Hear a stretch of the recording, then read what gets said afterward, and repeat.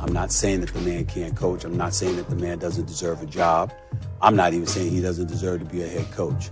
But an NFC East rival, coming off what I saw them do, am I excited about this hire for the nation's capital? No. Stephen A. Smith, ESPN yesterday, which is kind of a form of how we talked about Dan Quinn on the Extra Point Show yesterday, right, Sal? Yes, I think that's right, yes. Just not like the most inspiring hire. He might be fine. I mean, he went to a Super Bowl. You know, he picked the right offensive coach at the time, and he had a good defense, not a great one, and it was good enough to be in the Super Bowl with Atlanta. 803-0550 is the phone number. So Dan Quinn gets hired. A theme, maybe, of the offseason for these vacancies of more defensive hires than we've seen in the past. And, Sal, you've got the numbers on what we're looking at now, offensive versus defensive, for head coaches? I do. Here they are. So, believe it or not, we're getting closer here. 18 coaches right now. We're done with the coaching cycle this time around. Yep. Every team has a head coach now, 32 of them.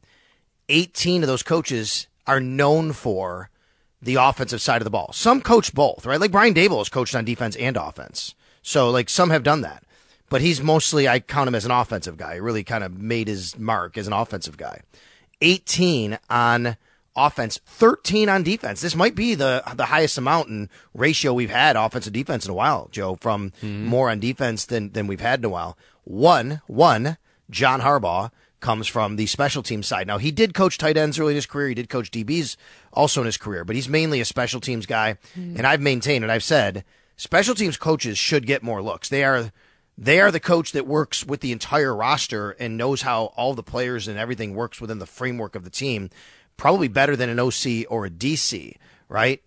So, but that's a guy there. And Adita Kinkawabla, she actually tweeted at me when I wrote that, and she said, hey, funny you say that. She had an article about this last week about why more teams aren't looking for like a special teams guy, a John Harbaugh. And yes, I agree with her 100%.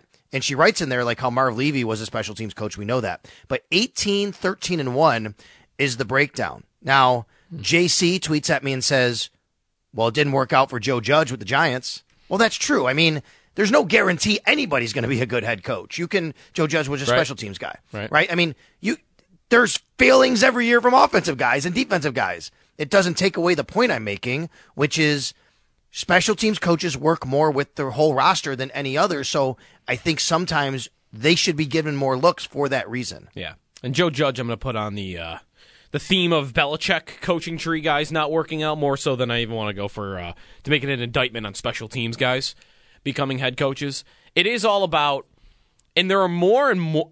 Maybe this is true, or maybe it's just that the hiring cycle or the hiring, the trend in recent years is it's just going to be younger. It's going to be new and fresh, so it's going to seem more advanced, maybe just in terms of that there are more of these offensive minds out there that you can bring in and hire if you have the right head coach. I mean, DeMeco Ryans brought in Bobby Slowick from where? Like, he was the assistant to an assistance coach on Shanahan's staff, and he's a young guy. And if you can keep him around for a couple of years, like the questions about, who's calling your plays on offense, are you going to be able to keep continuity up there, at least for the time being?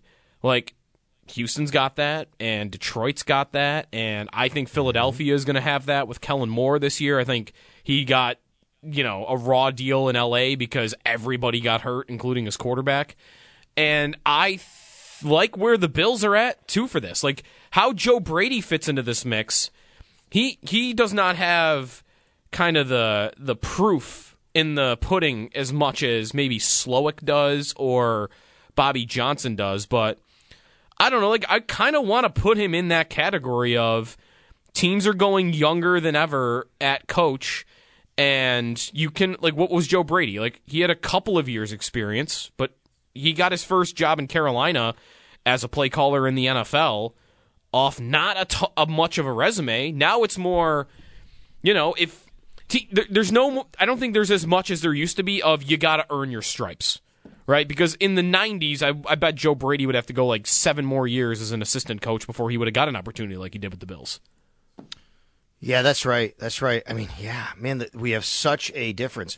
It's a good exercise. Like I will go back and look and think about and have to do the numbers. What ages coaches were back in the mid '90s. I mean, you had a lot of older coaches. Joe, the thought was essentially you rise up the ranks. You have to put your time in. You got to be in there for a long time, and then you get a job eventually when you've put all this time in and kind of earned your keep. Mm-hmm. Now it's like, hey, man, this guy came in, his unit was awesome, and we got to get that. Let's go. And that's pretty much the trend now. Sean McVay is still one of the youngest coaches in the league, and he's been a coach for 7 years now. Man, it's been that long. 7 years, he's still going? He was 17. Yeah. He was hired the same year as McDermott, I think. Isn't that right? Yeah, that's right. That's right. McDermott, by the way, now, he's not old by any means, and he's the 10th oldest coach in the league. Like he's in the top 10. It is amazing. Yeah, at 40, what is McDermott? 47? Yeah. Third most tenured, fourth with those guys, with Shanahan and McVay. They're all there together. Shanahan and McVay. Yes. That's it. Was that all the same year, right? 17. Yeah, that's right. So, a lot of trends going on in the league. And then there's the Chiefs. I know you said like all these coaches are full. Are you giving any thought to some of these stories and speculation about Reid as we get closer and closer to the Super Bowl? I feel like I'm seeing more and more written about whether Andy Reid could walk away, but I'm trying to figure out if there's any concrete evidence that says that, or if that's just it's an interesting story. So the more people that see it, the more people that will think it's interesting. By the way, just to correct myself, fourth most tenured, those guys. Tomlin, Harbaugh, Reid. They're the three most tenured. Yeah. Tomlin, Harbaugh, Reid. Then it's Shanahan, McVay, and McDermott all in the same year. I don't give much credence to it, Joe. Do I think that he could think about it? Sure. Do I think he probably thinks about it sometimes here or there because of his age and what he's accomplished? Sure. I think it's kind of natural for anybody. But I do remember talking with Josh Klingler, the sideline reporter for the Chiefs, a few weeks ago before the lead up to the Bills-Chiefs game.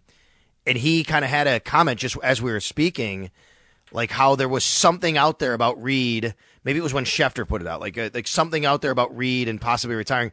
And he kind of totally dismissed it. He's like, yeah, that's not happening. I'm like, all right. So I'm just going to go by that, thinking, all right, people in Kansas City are saying, yeah, that's not happening. But there's been a little bit more of a groundswell, and I do think as you get closer to, hey, if he wins this thing, what more is there to accomplish? Maybe you get more to that, and maybe he thinks more about that. But I know when we had Josh Klingler on, he basically kind of dismissed it outright. Yeah. Yeah, we'll see what happens. I mean, I don't know that we're going to know before Reid kind of announces his retirement or says that it's over. I feel like he could go for another 7 years, or I feel like it could be done, a week from Monday. It could be anything, really. Time out here. When we come back, we'll have that stat of the day for you. I've got a different coaching question about a proposed fantasy dynasty coach league that we've been talking about for a while, and I think we're finally going to pull off sometime next week. We still got to get people for it. So I want to get into that a little bit as well in the 9 o'clock hour. We'll have some fun leading into the weekend. As you got your All-Star games this week. You still got some NBA stuff, but a lot to get to. Stay tuned. 803-0550 is the phone number. Jeremy off today. It's Joe and Sal here on WGR.